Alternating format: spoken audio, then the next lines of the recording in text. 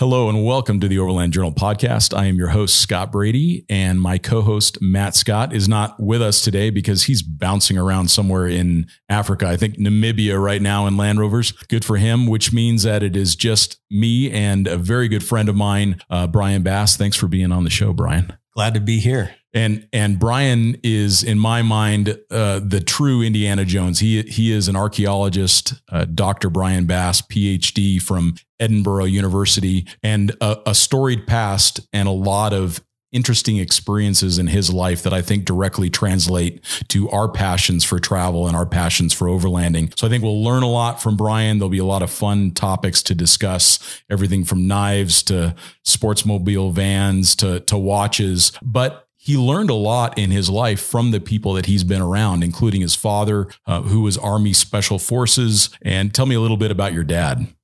Yeah, well, he actually, even before that, he was a wrestler, and then he joined the 82nd Airborne and then re-upped. And back then it was called the 77th Special Forces Group. Later on, it became the 7th Special Forces Group. So he was in the military at that capacity. He got out and actually went to the 12th Special Forces Reserves, which was down in San Pedro area in California. And shortly after that, transitioned to the movie business and became a professional stuntman.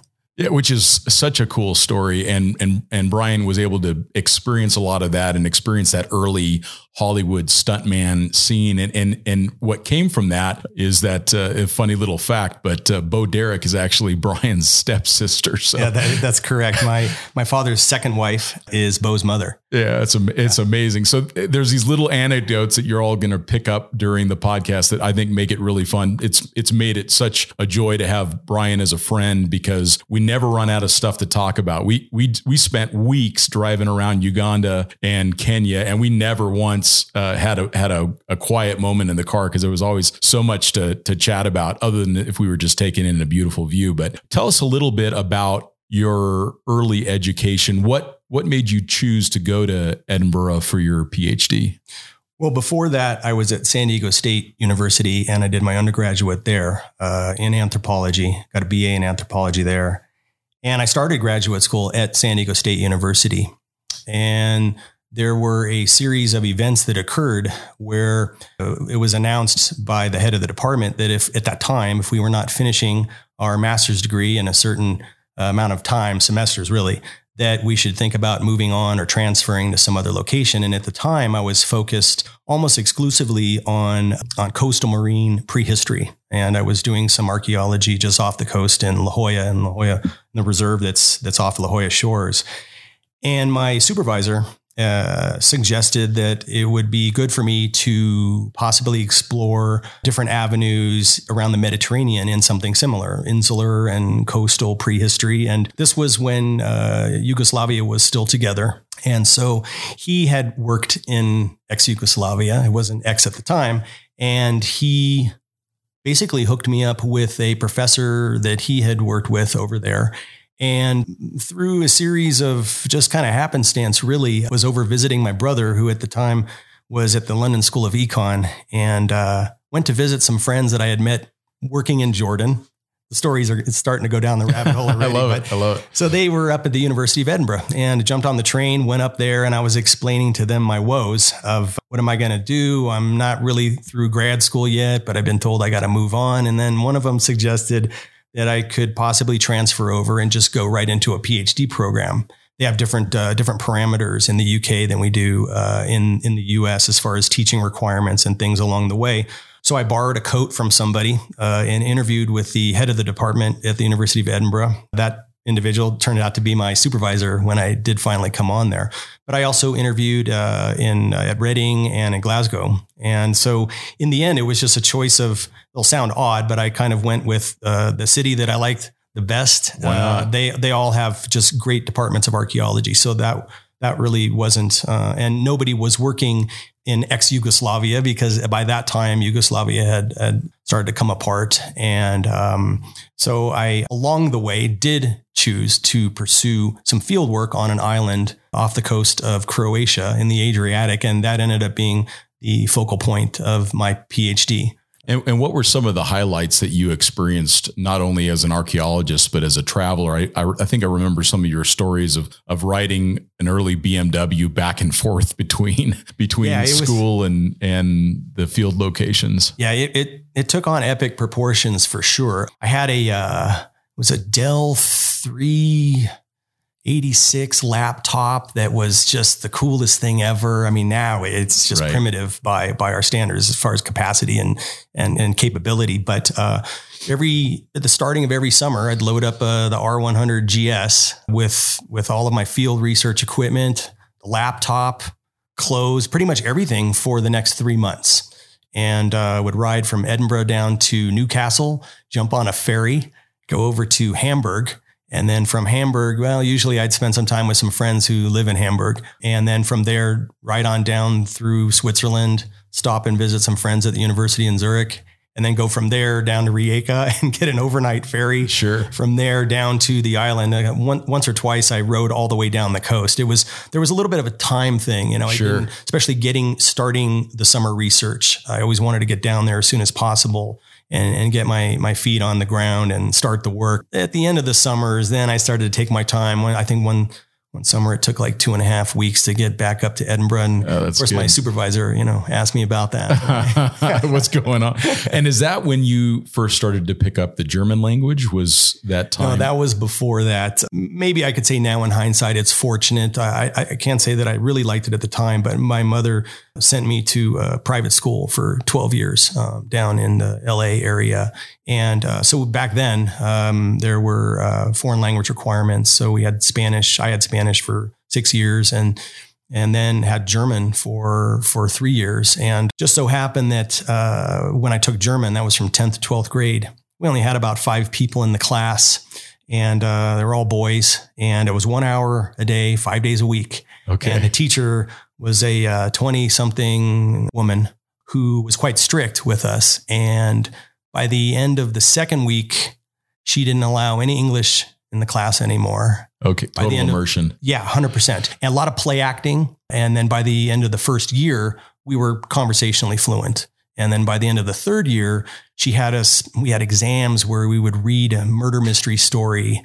And then we had to answer 30 questions. What was the color of the hat on the guy by the window in the train? And so you had to have not just an ability to read it, but to retain the vocabulary too. Yeah. And so, and if you looked at my German grades back then, you'd see a C+. Sure. I mean, very middle of the road. It was hard. Yeah, without a doubt. And it is a difficult language to learn, isn't it? It is. Yeah. There are some cases that English doesn't really have anymore. Like, for example, genitive. I mean, we really don't use it that much. And just the vocabulary and reflection of plural, singular, and feminine, masculine, things like that English, that's why I think English is at a basic level is so easy to learn. And that turned out to be fortuitous because your partner, she speaks German as well. Yeah, she's from the Black Forest. And that's amazing. We actually met in the German language at a supermarket. Oh, that's so great. Yeah. That is so great. So then you started spending time in ex-Yugoslavia, which I would suspect was ripe for discovery as an archaeologist. Yeah. The situation there before Yugoslavia broke up, there were definitely people working from the outside. A lot of British teams working, or I should say a few British teams working on some of the islands and immediately adjacent coast. And then also, of course, Yugoslav archaeologists. But at that time, unlike places, let's say like Greece or Turkey, I hate to use the term, but it just wasn't picked over. Sure. So on any given day, if you, for example, on the island where I did my PhD, I don't know how many sites we ended up recording, but it was well into the hundreds. And that's just on this one island. And these were unrecorded sites. And how big is this island? How long is it? Wide is it? It's about tip to tail. It's about 50 kilometers long, including some little islets. So it's long enough. Is that Korčula? Korčula is the name of that island. Yeah. And at the time, I think that some properties started to become available. So you made a very early hedge. And very bizarre. Didn't you pick up some houses there? It was a little bit later on, but I put out the word, if anyone knows anything. And I just kind of discovered that location. Looks beautiful. It is. It's a beautiful part of the world. It was a Riviera long ago. Man, it's a crossroads. It was a crossroads in antiquity. It was a crossroads between Venice and the Ottoman Empire. I mean, it's just the food, the culture, and I'm specifically referring to the islands. It's just great. Yeah, and, that sounds fascinating. Things are familiar, but not exactly like it is back home. And I don't mean just back home, California, but even Northern Europeans come there and it's familiar. But at the same time, within 2 minutes, you can be in some village where other than the paved road, time is still standing still, or it's maybe 300 years ago. Oh, that's amazing. And then did you find that the archaeology is what inspired you to travel, or was it your love for travel that then dovetailed in the archaeological work? That's an interesting question. I'd have to backtrack on my answer and give some background. Sure. I hadn't really traveled that much. Now I'm excluding, like, when I was, I think, about 2, my parents worked on a project. My dad worked on a project in London, but I don't really remember anything back that far. And when I was still at San Diego State University, they had a semester in London that you could sign up for. Nice. And I just assumed that I got a flyer for it and I threw it in the trash. And at the time, I still had my grades and other mail sent to my mom's house up in LA, mainly because I had moved a bunch of apartments and it just seemed easier to just have it all funnel into one location. And so she called me on the phone. This is all pre-mobile phones, of course. Called me on the landline and said, "Hey, did you see this thing about the semester in London?" And I said, "Well, I mean, we don't have that kind of money, for me to go do something like that." And she said, "Did you see the part about sort of a scholarship and money that the Cal State system will provide every month or week?" I can't remember. I think it was weekly. We got 40 British pounds a week as a stipend. Back then, a pint of beer was 90 pence. Yeah, sure. And I wasn't 21 yet. So I said, "Well, I don't know, Mom. I mean, it's the flight and everything." She said, "Oh, I'll pay for that. And then maybe when you're done, I can even get you like a Eurail pass." And I hadn't even pondered any of this. Right. Ever. But she encouraged you to do it. 100%. And then that was it. After that semester in London, she picked up for me a 2-month Eurail pass.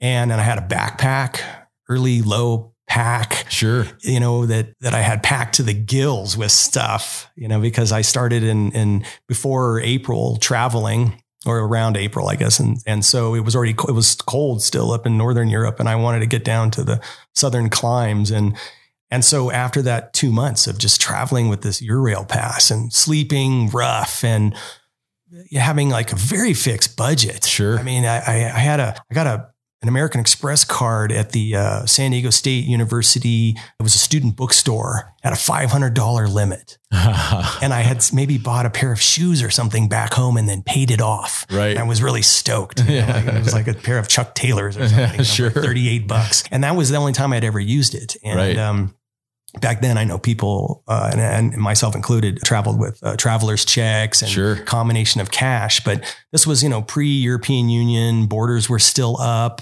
And that would have been such an amazing time to see Europe. And I was traveling there about the same time. In fact, my early travel inspiration is a similar story. I was in the military, though, and I got assigned to southern Italy.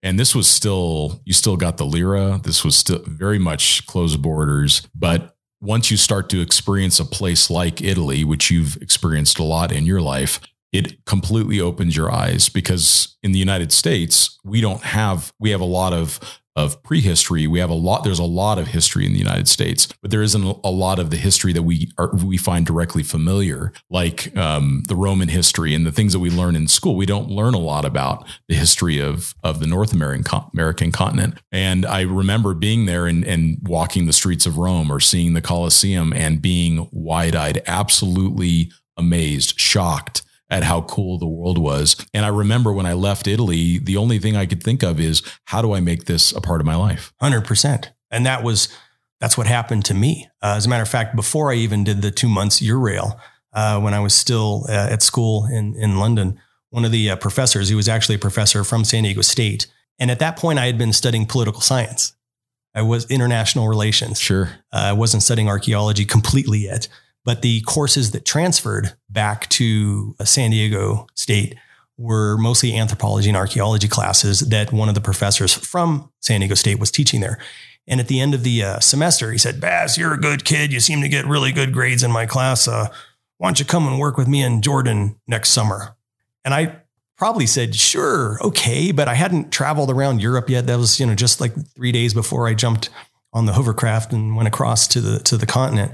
And then after the 2 months of backpacking around Europe, all I could think about was what's going to happen next summer going to Jordan. And that was it. I had brain juice coming out of my ear canal. It just was blown away by traveling. And that was it. The hook was in. And you and I, we both grew up in Southern California, which is relatively multicultural for the United States. And there's a lot of crossroads of language and cultures that you experience in Southern California. But I remember being completely shocked by how different it was and how much I loved the fact that it was different.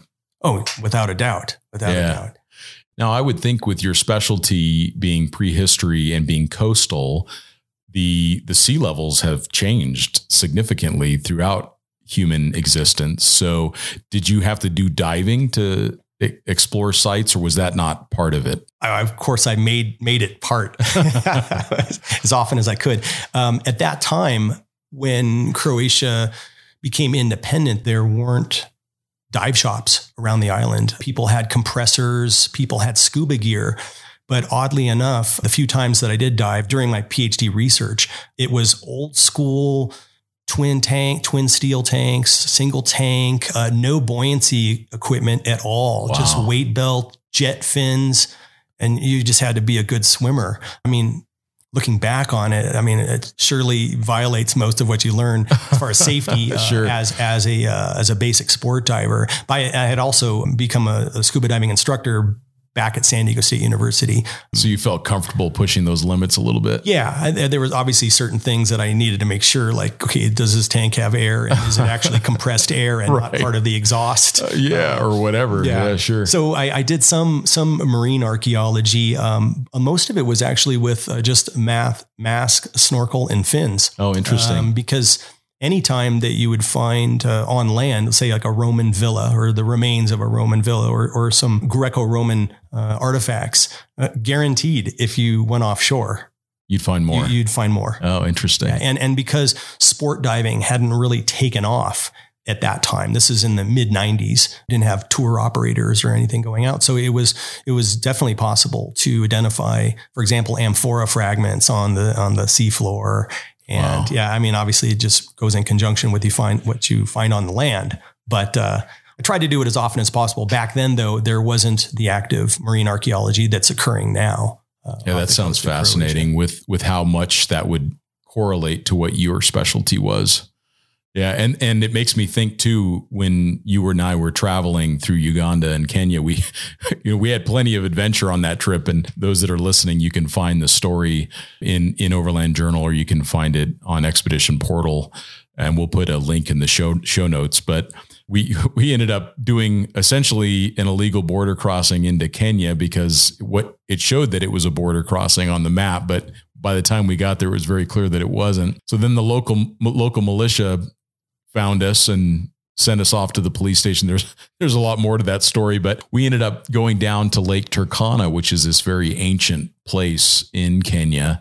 And it's a natural occurring lake. There is some water management now, but there would have been a lot of early human that were traveling in that area or living in that area. And we pull off down this dirt road and we find this little spot to camp, and we start setting up camp. I'm putting up the roof tent and Bryon's walking around, and tell me what you found just walking around where we were camped. Yeah, that's probably, I couldn't say the highlight of my career, because I wasn't physically doing archaeology there in a professional capacity, but as a prehistorian, finding an Acheulean hand axe in the actual setting that's beyond the Holy Grail. Yeah. And the other thing is, I guess my specialty is early Neolithic, so at the onset of humans domesticating animals and crops.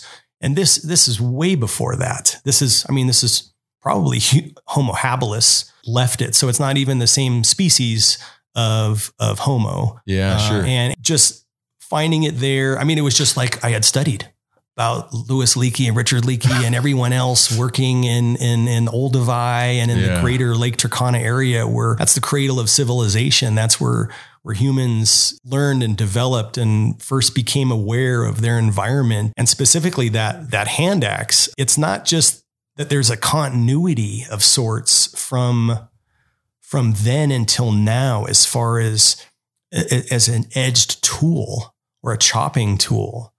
But it's very clear that unlike, let's say, something like a higher primate, where they'll use an expedient tool, a stick or something to get some termites, humans not only would prepare the tool ahead of time, then use it, then keep it or curate it, and then use it later on.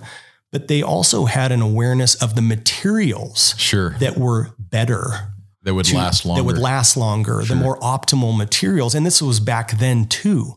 Now, the unfortunate part is that we don't have from that period, surviving things that are artifacts that are made out of wood or bone. They tend not to survive the archaeological record. So I'm assuming that we're skipping out, we're missing out on another part of the toolkit from back then. But nevertheless, finding that hand axe and you guys were cracking beers, I think, and they were working. Stanley they were wrenching on one of the G-Wagons. They were, which to me was also, I was still blown away. You probably didn't hear too many words from me at that moment, because I saw Stanley and Franz open up the toolbox, and there are these spanners and screwdrivers. And then I'm looking at this tool. This is what started it all. It did. And then here we are with these guys wrenching on a motor. Yeah. And there's the procession right there of humans and ingenuity and materials and tools and usage of tools.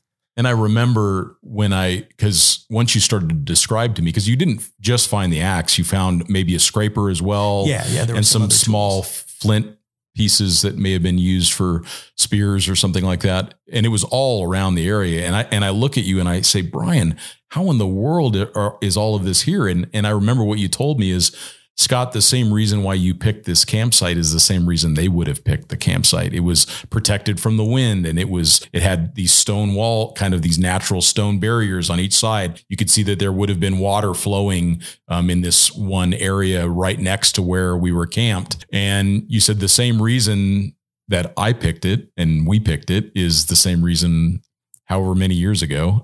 Yeah, exactly. And millennia ago, they would have picked it. You have obviously time is moving in one direction. You have geomorphology and you have vegetation changing and climate changing. And I don't mean from the recent type of climate change, but I mean just over time. Right. But at the same time, when you look at that landscape where we were, you can see that there was kind of an up gradient area that was kind of out of the low setting, and guarantee that was why various people probably found that little encampment, including us. And about how long ago do you think they would have been there? It's hard to say, because that was totally out of context. But let's say 1.7, 1.5 million years. I mean, this is going way back. Way back. Yeah. That's amazing. I mean, that tool did. It was used. Sure.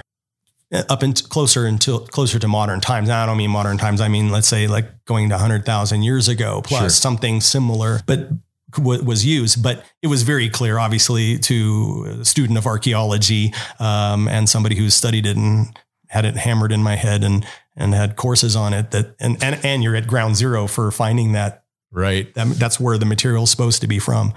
Which obviously leads to an important thing for us to talk about in this podcast, is that as travelers, we do interact with ancient cultures, and we interact with these archaeological finds in our own mind. And I think about the many, many times in my travels that I've come across something ancient. Just give the listener some good pointers on making sure that we aren't doing any damage, that we're leaving it. Obviously, there's something as simple as take only photographs or memories and leave only footprints. But what are some things that we can do to make sure that we're not damaging these sites, that we're not creating an impact that will affect future digs or future assessments of an area?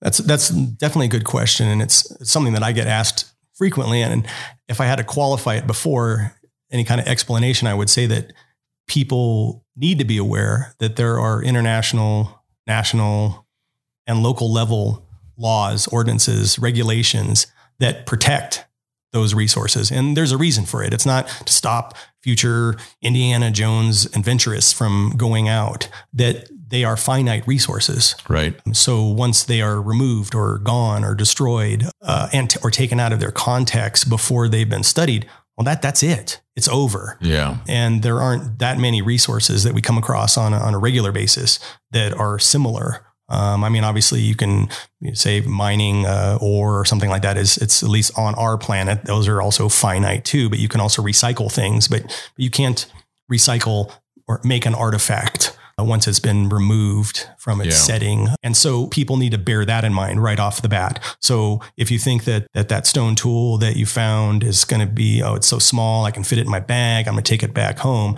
just remember that for right off the bat, transporting some antiquities across country borders, you're in trouble. Yeah, big trouble. Getting caught with that in country, you're in trouble. You don't have a permit to be there, you're in trouble.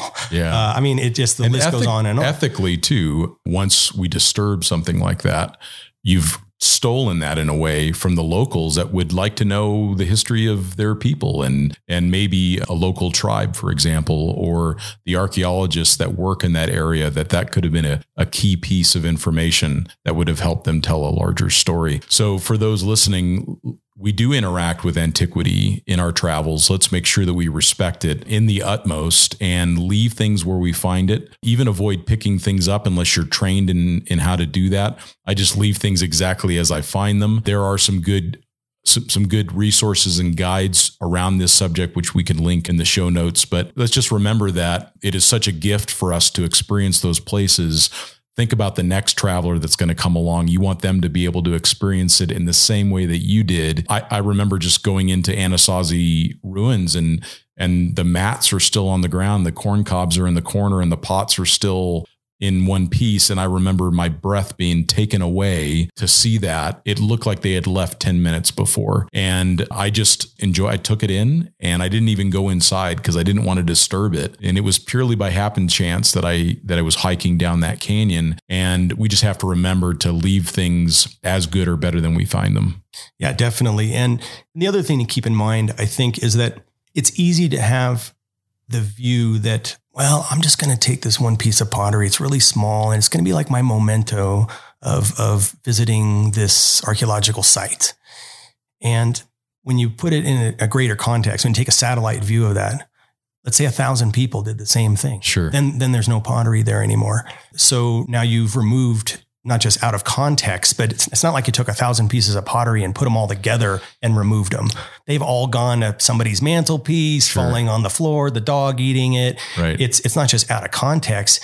It doesn't mean anything to the greater humankind. And I think that's also important to bear in mind, which is our common history. And so it's not just that the locals might want to know more about their past or where they've come from and helping them out to understand, where they're going, but it's collective past. All of us. Yeah. I mean, that's why, for example, that hand axe, right, that we found in Kenya. I mean, it's so poignant because that is the beginning of all of it. Yeah. For everybody, for a pocket knife, I have in my trousers right now, to a pocket knife that somebody has who's in Kenya now, right, or somebody in Russia, somebody in Asia.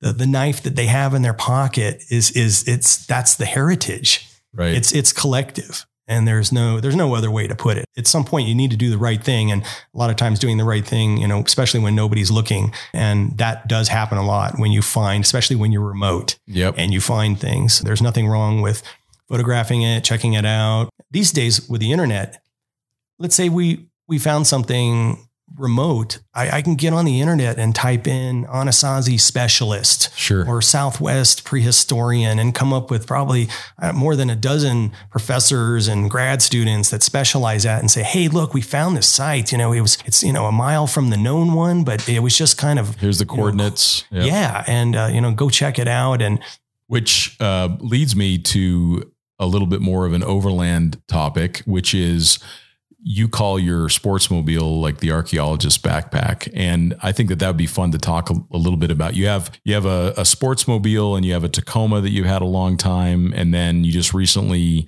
acquired a Land Rover LR4. But tell us about your Sportsmobile. It is definitely one of the more unique van builds I've ever seen done, and it reflects a lot of your experience and time in the field. And there is an article on that as well, which we'll link in the show notes. But tell us a little bit about your van. What year is it? What motor? Yeah, it started out, I think even before that, just wanting to identify a platform that could be used also as an office, like a field office, in a true sense of the word, where you could sit down, type, your laptop. You didn't have to start the motor necessarily or drive around in order to recharge the batteries in your laptop or other equipment that you have out in the field, so you can sustain yourself. And oddly enough, about half of the time I'm using this, it's parked outside of the archive. It's not out in the dust. Right. Literally, I have it parked in the 2-hour zone. And so I'm sitting in there, making sure that I've taken all of the copies of maps or coordinates or things like that for surveys that I'm working on. And it's a comfortable spot. I have a fridge in there, but I hunted around for something that would be comfortable, where I didn't have to necessarily get out of the vehicle as well. Not that I'm doing like commando research in the middle of some city somewhere or some village, but it just appealed to me that I could kind of spin myself around, go into the back and do some work. So the platform that came to mind for working in the Americas anyway was the Ford E350. At that time, there were some different conversions that were out there. But being in California and having seen a bunch of the more well thought out four-wheel drive conversions that Sportsmobile had done, I went with their conversion. But at the time, they did the conversion. They put on their penthouse top and the aluminous bumpers, front and rear, their Trojan bumpers. And then that was it. It just had 2 front seats and the whole thing was empty. Drove it around for a while. My mom joked around that she got in it one time. She's like, this is like the bakery delivery truck or something. Yeah. And so we drove it for well over a year and a half, maybe. Nothing in it, went skiing, took it everywhere. And all along the way, I started drawing out painter's tape, blue tape, where things could be, how I can have seating and storage and other stuff. And also staying cognizant of gross vehicle weight rating and what you could really do with it.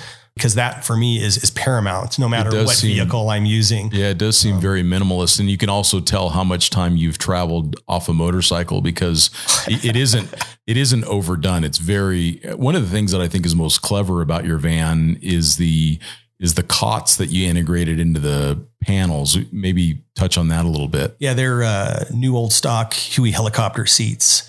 And they weigh, almost nothing. They're obviously made there, and they're, I would say, fire retardant, the material. Sure. So they don't add a lot of weight to the vehicle. It's completely negligible. Actually, the frames that AT Overland made, that was the actual weight that really got added in. But the advantage is that they can fold down and I can sleep on them, take a nap, whatever, or I can just fold down one and have a bench to sit on. Yeah. Do some work on my laptop, whatever, or just keep it as a spot, another ledge to put gear when I'm in a location.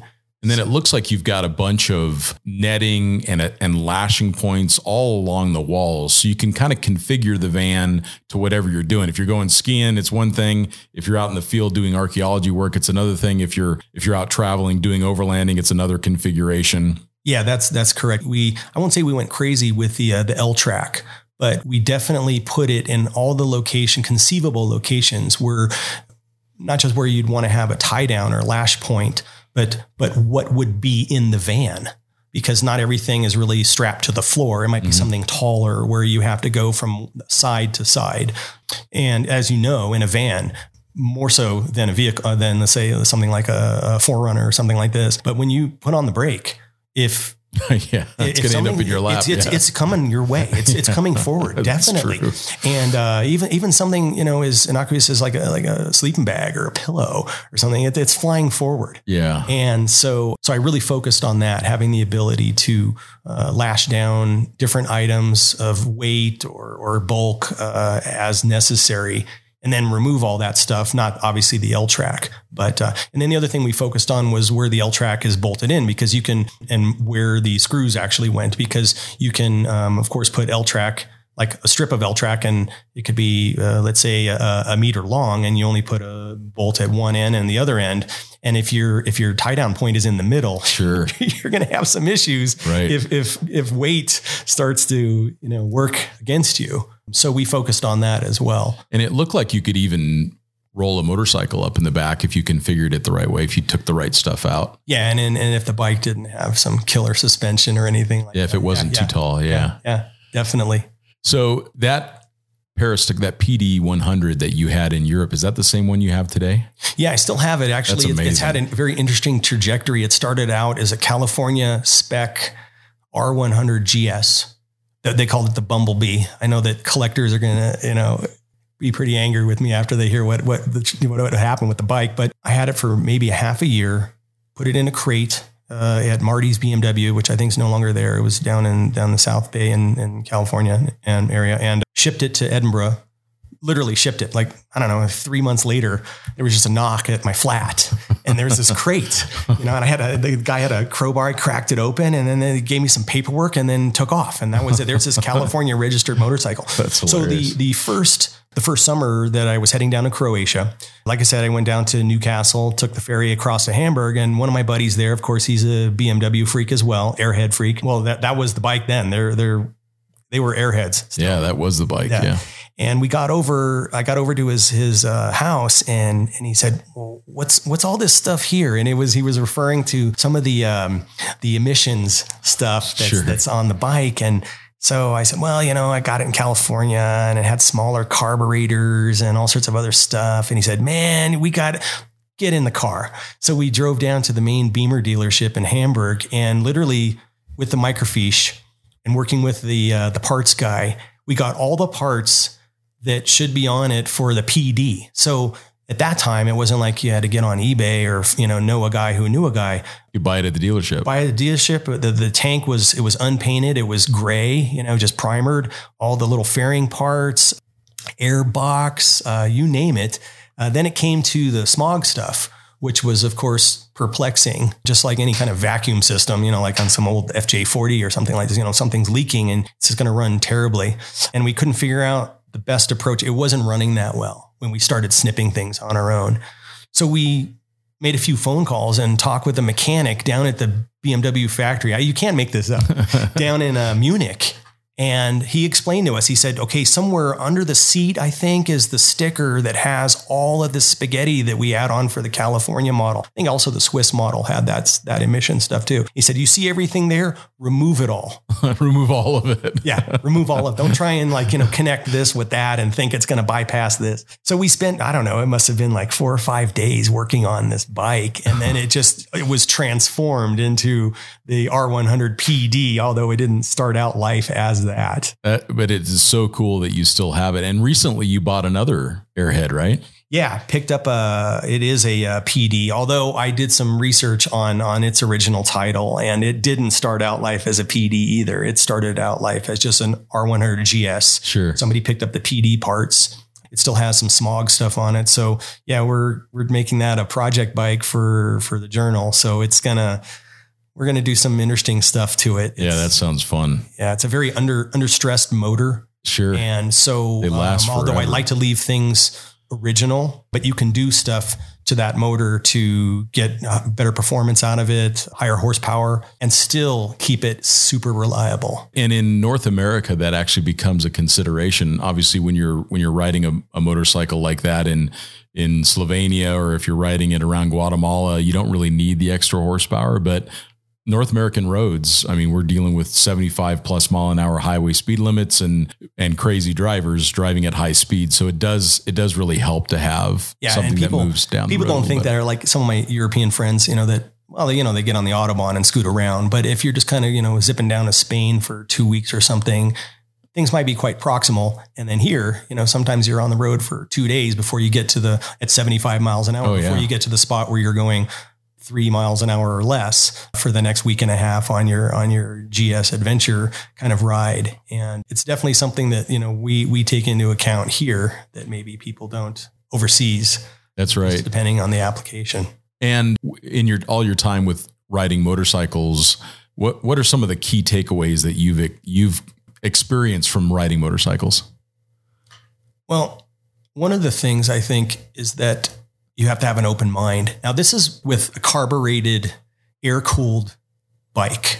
Now, maybe it's different with more modern bikes where you can pull into a dealership and they can just fix it, or, they have more creature comforts. But I appreciate the fact that with the original manual and the Haynes manual, as long as you have the right tools, you just follow the directions and you could do anything. I mean, really, I've ripped that thing apart. I wouldn't say that I'm super mechanical. I mean, I'm not tearing apart the, FJ40 motor in my driveway. But with that bike, I've pretty much done most of the repairs. Speaking of Slovenia, by the way, one time I was visiting there and I was tinkering with the carburetors because I thought I could optimize it. I was riding, in the Alps. And, sure, you're up at altitude. And I thought, okay, I could tinker with it. I didn't rejet it or anything, but I would just kind of tinker with it. And I couldn't get it. They were synced, but it just wasn't really running optimally. And I was in Ljubljana in Slovenia. And a colleague of mine, he's now the head of the Department of Archaeology at the university there. He said, hey, well, you know that we have a similar model. It was the RS that our police force uses for patrol. And I know somebody over at the motor pool.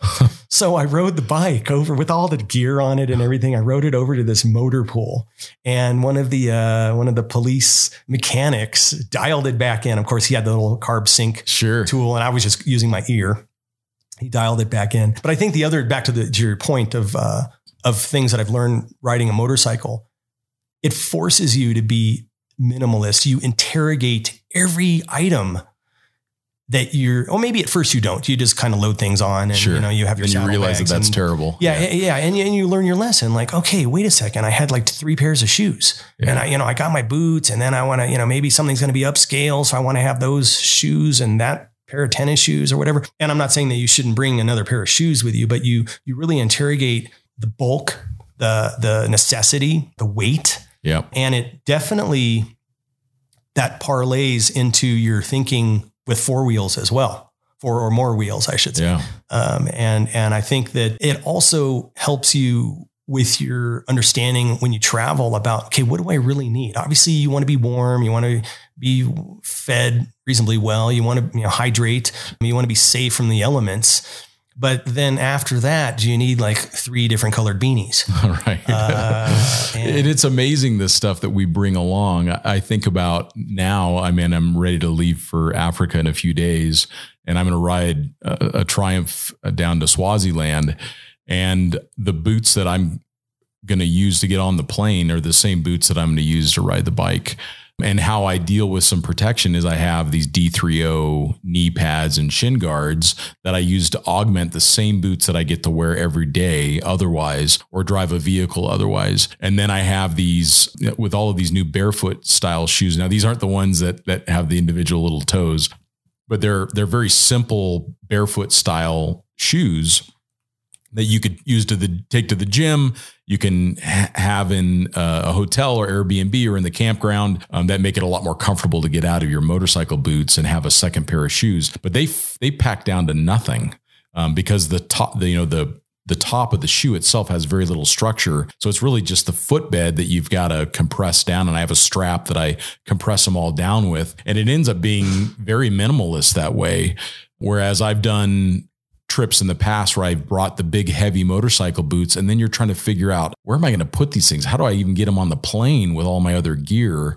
So wearing the same boots, and I know like Lois Price and others that do a lot of long distance international overland travel, they just wear heavy duty boots every day. They don't wear motorcycle boots because then they can walk in them, they can hike in them, they can walk through town without looking like a stormtrooper. I agree. Yeah. My favorite in that regard, I stopped using motorcycle boots other than just going on a ride where that was it, like for the day out and back, in the same location.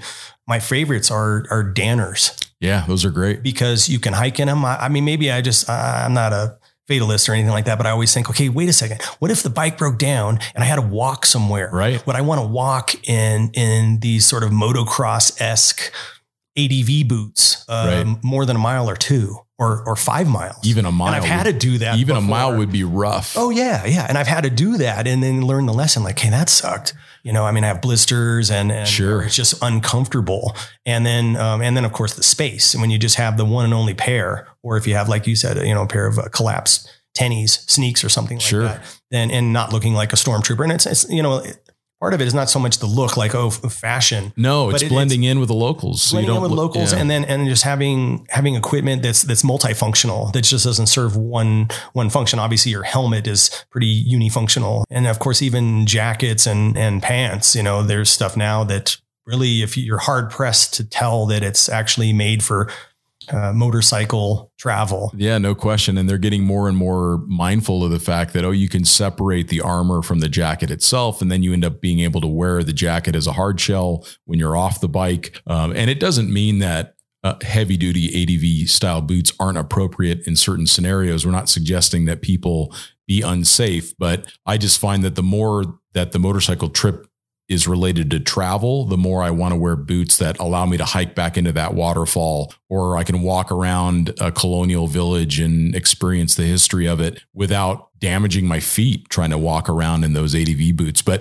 if I'm doing the Trans-America Trail, or if I'm going across southern Utah in technical terrain, absolutely, I've got gnarly heavy duty motocross style boots, because you're trying to protect yourself from the inevitable drops that happen on the dirt. But I think it is so important to consider, even if you don't ride a motorcycle, how minimal can you go when you pack your vehicle? Even if you have a sportsmobile that has a ton of payload, how minimal can you travel? Because then the sportsmobile even performs better. It does better off-road. It gets better gas mileage. There's less stuff to distract you. If the vehicle gets stolen, you've lost less stuff than if you just pack everything to the gills. Yeah, definitely. And that all comes from my perspective, traveling on a motorcycle. And I love how disarming motorcycles are. I think it's because it's so relatable to everybody in the world. It's usually the first vehicle that they see, even in very remote parts of the world. Motorcycles and a motorcyclist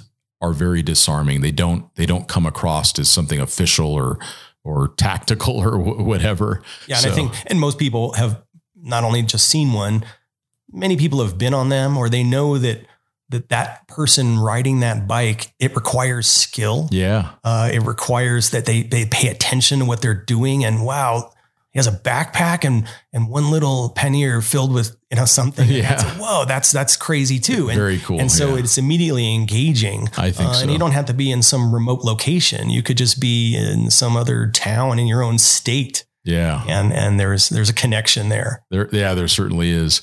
And it leads me to another thing that I know that you're passionate about, which is edge tools. And that's obviously comes from our story earlier about finding the hand axe. But what knife do you typically carry every day? What knife do you typically carry when you travel? What should someone be looking for in an edge tool like that as a traveler?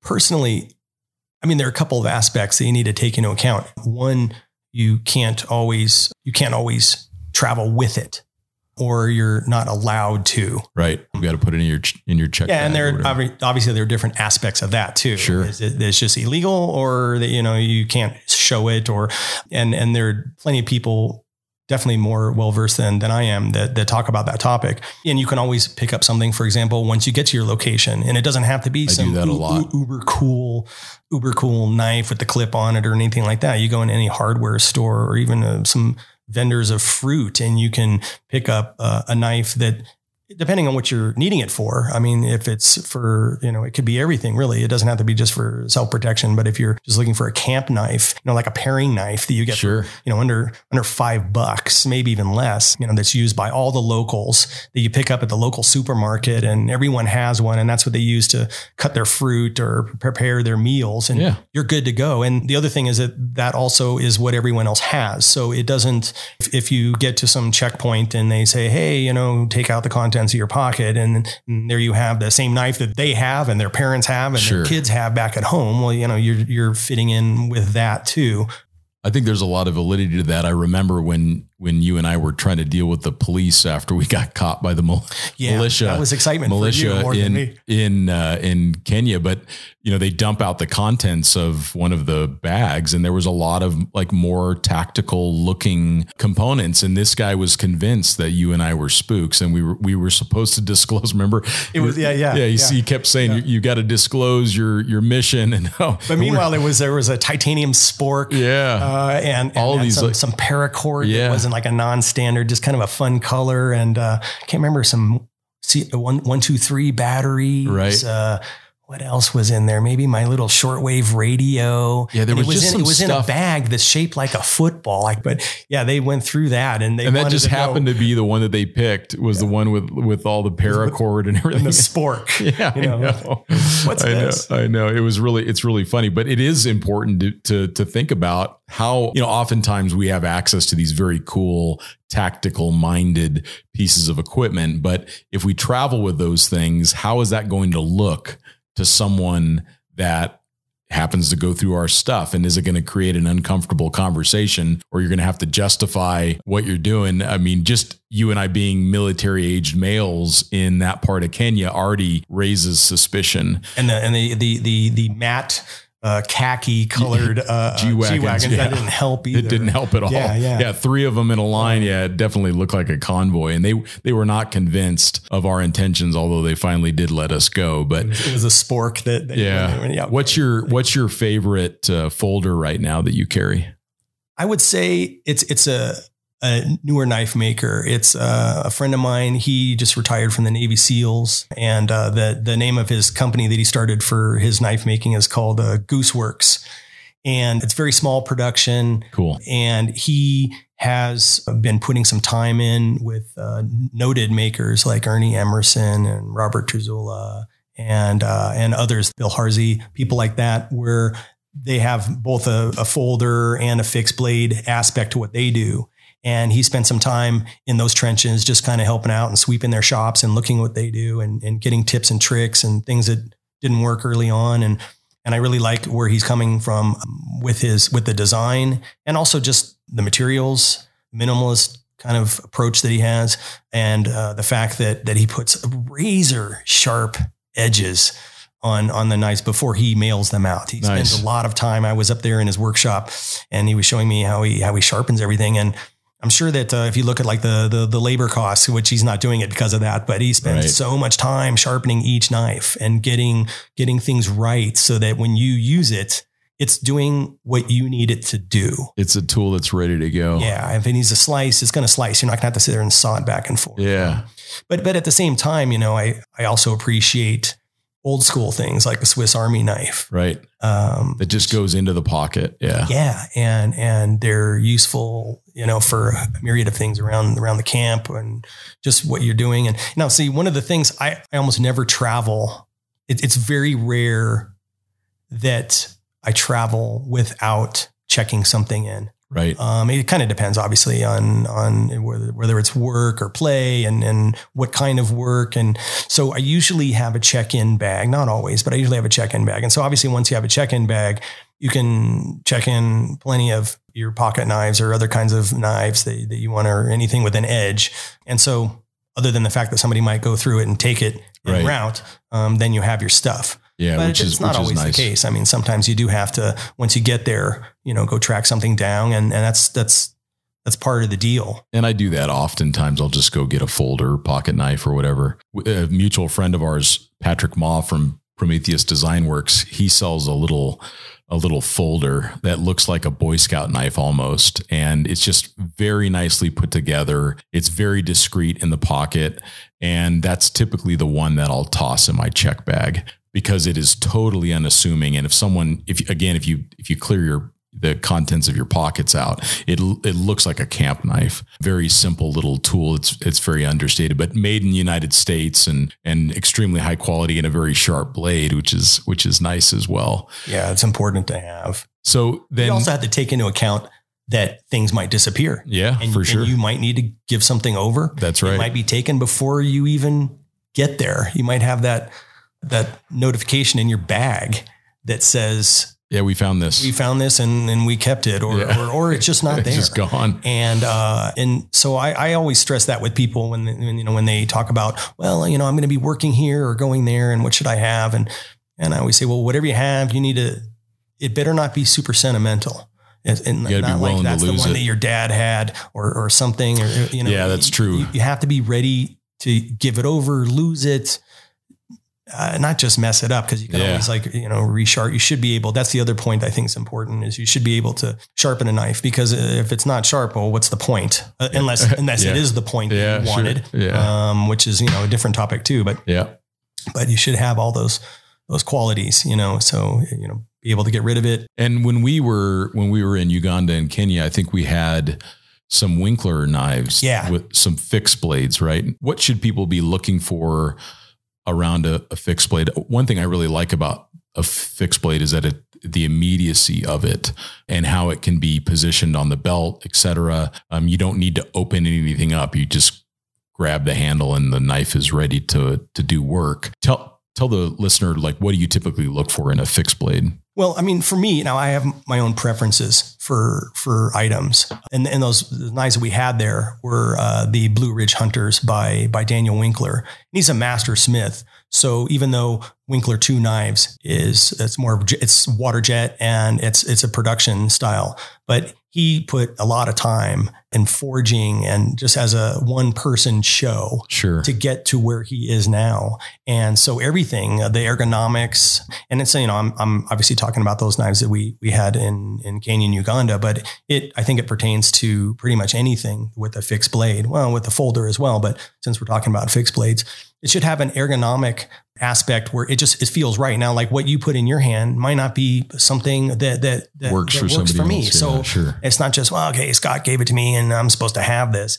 Maybe it's not going to work for me. Personally, I like to have fixed blades that have multiple capabilities. So I'm not necessarily into carrying something where it has it's only defensive in nature. When I'm traveling, I want to be able to do other things with it. It might be just slice an apple. Yeah. Or everyone says, hey, breakfast is served, and then you can slice a piece of butter off of the bar and put it on your one piece of toast that you're going to have for the day. And it doesn't look like Rambo made the thing. I mean, those knives that we had, they looked very pedestrian. Yeah.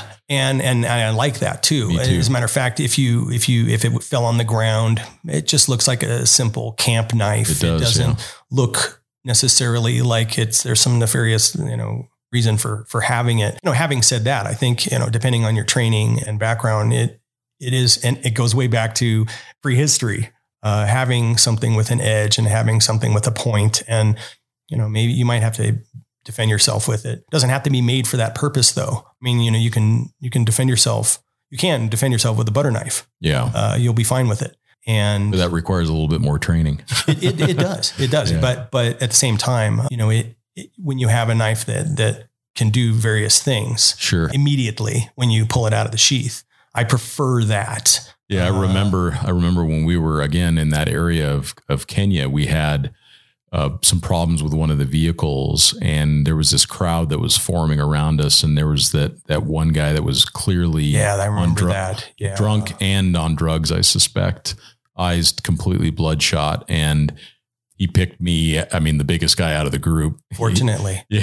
Well, and I don't know, because I don't know what I would have done with him. I mean, you could see from his hands, he said he was a boxer and that he wanted to fight. And you could see from the condition of his hands that he did do that on a regular basis. I mean, they look like anvils as opposed to human hands. And those points of tension and those points of intensity when we're traveling. Now, fortunately, nothing happened. We were able to just through conversation and misdirect, directing his attention. Otherwise, we were able to resolve the situation. But those things can accelerate very quickly, and it is good to have training and some awareness around that. Yeah, definitely. And also in the improvisation of an edged tool or a point, something with a point. Yeah. It doesn't even have to be that. I mean, you can, anything really, right? A pen. Sure. It's something from your toolkit, screwdriver. Yeah. I mean, it's endless really when you think about it, but that stuff comes up. Years ago, you gave me a pen that I travel with almost exclusively. And who makes that? That thing is amazing. Oh, you know what? I almost shouldn't give it away, but County Com, they make great really great pens. I mean, they fall into the category, I suppose, of tactical, although a lot of the ones doesn't look that tactical. It does. Yeah. And I think I gave you the stainless steel one. Yeah. And it's with knurling, and they use the Fisher Space Pen refill. So it's really heavy and balanced in the hand, and it writes beautifully. It writes really well. And it writes like, in the astronauts, it can be upside down with it or whatever, but also it writes through, like if your paper is wet, it'll still write through onto the paper, and this is like sort of field geek kind of thing, like, oh, who cares about that? But actually I do care about that, because, if I'm working out in the field and it's foggy or something like that, and I got to write down on my clipboard that I left on the hood of the truck overnight. All right. That does matter. Yeah, but, for sure. But yeah, I really like their pens. They're fairly understated. Yeah. What a neat piece of kit for sure. Yeah. Definitely. And speaking of that, what are some other recent additions to your kit that you just have kind of fallen in love with? Well, this will sound a little bit bizarre. Okay. Maybe, I don't know. One of the pieces that I don't even know who makes it. It's one of those cubes. Okay. That you inflate. All right. And it has a small solar panel on one side. And this is a light. It's an LED light. Yeah. And it has I think 3 settings. Luminade maybe? Maybe. But there's so many people that have copied it already. Yeah. And it has 3 settings of the LED plus a flashing, like a strobe. Sure. And it packs completely flat.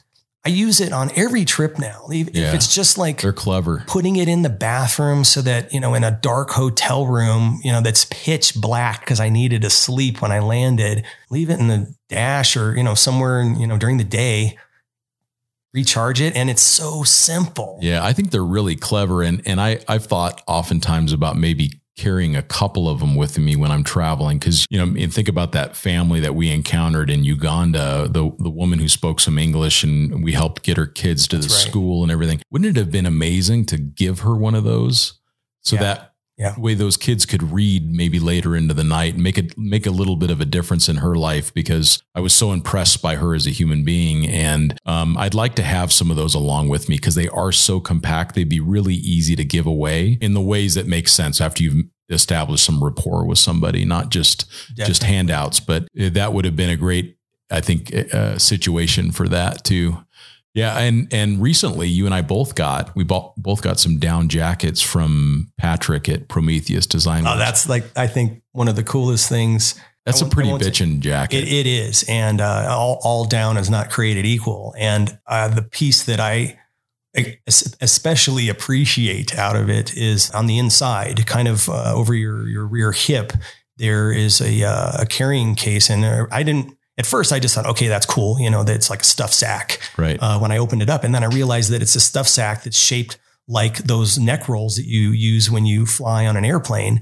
And that's I'm not sure if that's thinking outside the box, because everyone knows those neck rolls. You go through an airport and you see them, they're all for sale. Everywhere. Yeah. With the batteries and then the phone chargers, and then they're always there, totally ubiquitous. But with this one, you stuff your down jacket in it, and there you go. And then you actually showed me that the whole thing can be turned, not that little piece, but the other part into a pillow. Yeah. The pocket that the neck pillow is in is reversible, and it's also fleece lined, and you can reverse the whole jacket into that and zip it closed. And then you have a camp pillow, which we talk about multi-use things, but it's this kind of mid-weight, slightly heavier than the typical down sweaters and stuff that are really popular from Patagonia and North Face. And but it's not like something that you would take to the polar region. It isn't. It's just the right weight, especially if you layer. It's got a great DWR finish on it. I've been out in the rain and I was worried about it because of being down, and it repelled water for 20 or 30 minutes when I was out in those conditions hiking.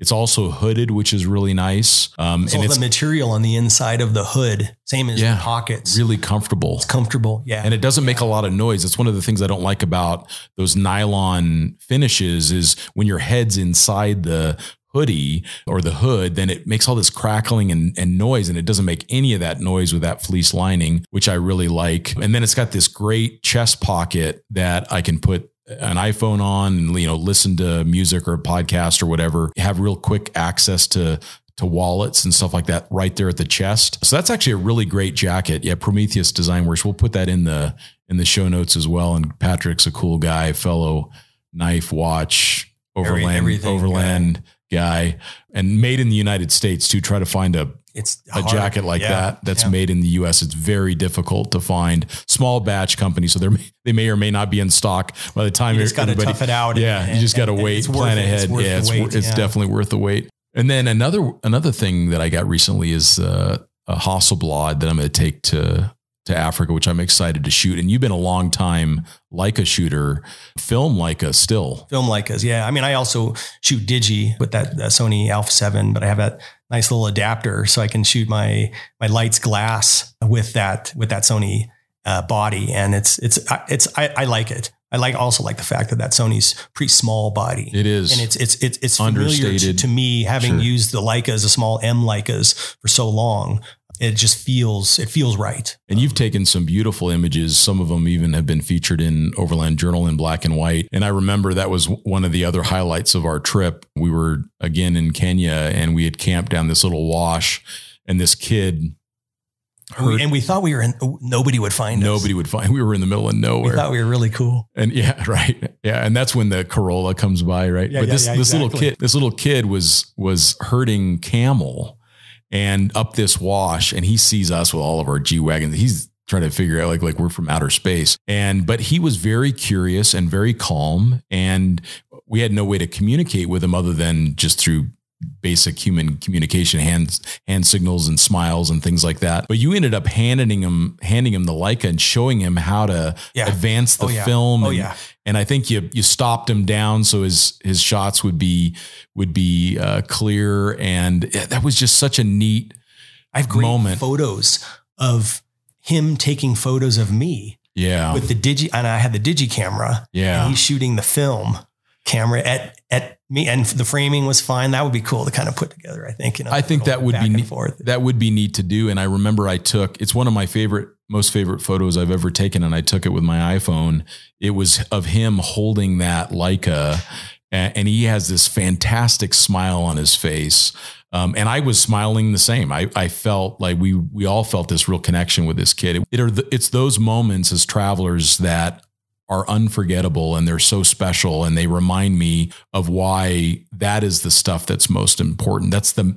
Those are the ingredients of memories. We'll long forget the knife that we brought or some gadget that we added to our vehicle, but we'll never forget those moments because they were so definitive. And it's an interaction with a fellow human, right? Somebody who's from a different culture, different language, different place, but it's a fellow human. Yeah. And I think that's one of the draws, with travel for me anyway. Yeah. And he was just as stoked as we were. Like he was, and he thought it was the coolest thing what is he that we were say there. When he goes back, you guys won't believe I saw these guys and they were just camping. I don't know why they had to camp in these tents, right? Yeah. Rooftop tents. Yeah. So funny. It was very cool. Yeah. But the interaction, with somebody else and just to have a giggle, there was no commonality at all other than that's a fellow human. Yeah. And maybe that's the theme of this whole podcast is as we travel more, and as we consider travel more, that we begin to step beyond the stuff. We begin to step beyond the vehicle and how we identify with the truck that we drive or the motorcycle that we ride. And we start to become this accumulation of these experiences and these interactions with other human beings around the world. I mean, I think back on that trip, and certainly the G-Wagons that we were driving were very cool, but it was the time that I spent with you and Stanley and the locals and the people that we interacted with that form the memories and the images that I took away and the stories that I told about that experience. It had very little to do with the gadgets. And I really do appreciate your time, Bryon, on this stuff because it shows how far back humans have been traveling. As soon as we could find a way to bring enough food or a way to move across the land with some support, we started to get outside of our very small zone that we occupied, and we started to see what was over the next ridge. And that's been for a lot of human history. And that's what we do today as travelers. And let's interact with that history. Let's respect the cultures that we encounter. Let's be mindful and minimalist in the way that we travel so that it doesn't distract us from those experiences. Those are definitely great lessons, don't you think? Definitely. And also not imposing any of my standards or norms or expectations upon anybody else. Yeah. I mean, there isn't a reason for it. There really isn't. On the individual level, there's, just hang with the locals. And if they do something on a Friday or a Sunday or whatever, participate in it. Experience it. Yeah. That pickup game of soccer might be one of the best memories that you'll ever have of your travels, or handing a kid a soccer ball or whatever. Those kinds of interactions as humans, I think, are so valuable and so important too. So I really appreciate your time. There's 1,000 other things we could talk about. We didn't even get into watches. We didn't get into your Tacoma. We could, and everything like that. Yeah, I know. Yeah, for sure. Yeah. I mean, Bryon and I both have an appreciation for unique watches. And one of the reasons for that, and we'll kind of end it on this, but it's one of the few types of currencies that you can carry with you right on your person. A recognizable watch brand is a way to have a get out of jail free, in a sense, or buy a ticket home. So they're very portable. And I think maybe we'll schedule another podcast for a year or so from now. We'll dig into those other things. Yeah, definitely. I mean, we could talk about that. Yeah, we certainly hours could. On end. And we'll link all of this cool stuff in the show notes. Bryon, I'm so grateful for the time that you spent with us this morning and telling us your stories and that amazing life that you've lived. It's such an inspiration. Well, I appreciate the opportunity, Scott, and look forward to doing it again very soon. Absolutely. Well, thanks everybody for listening.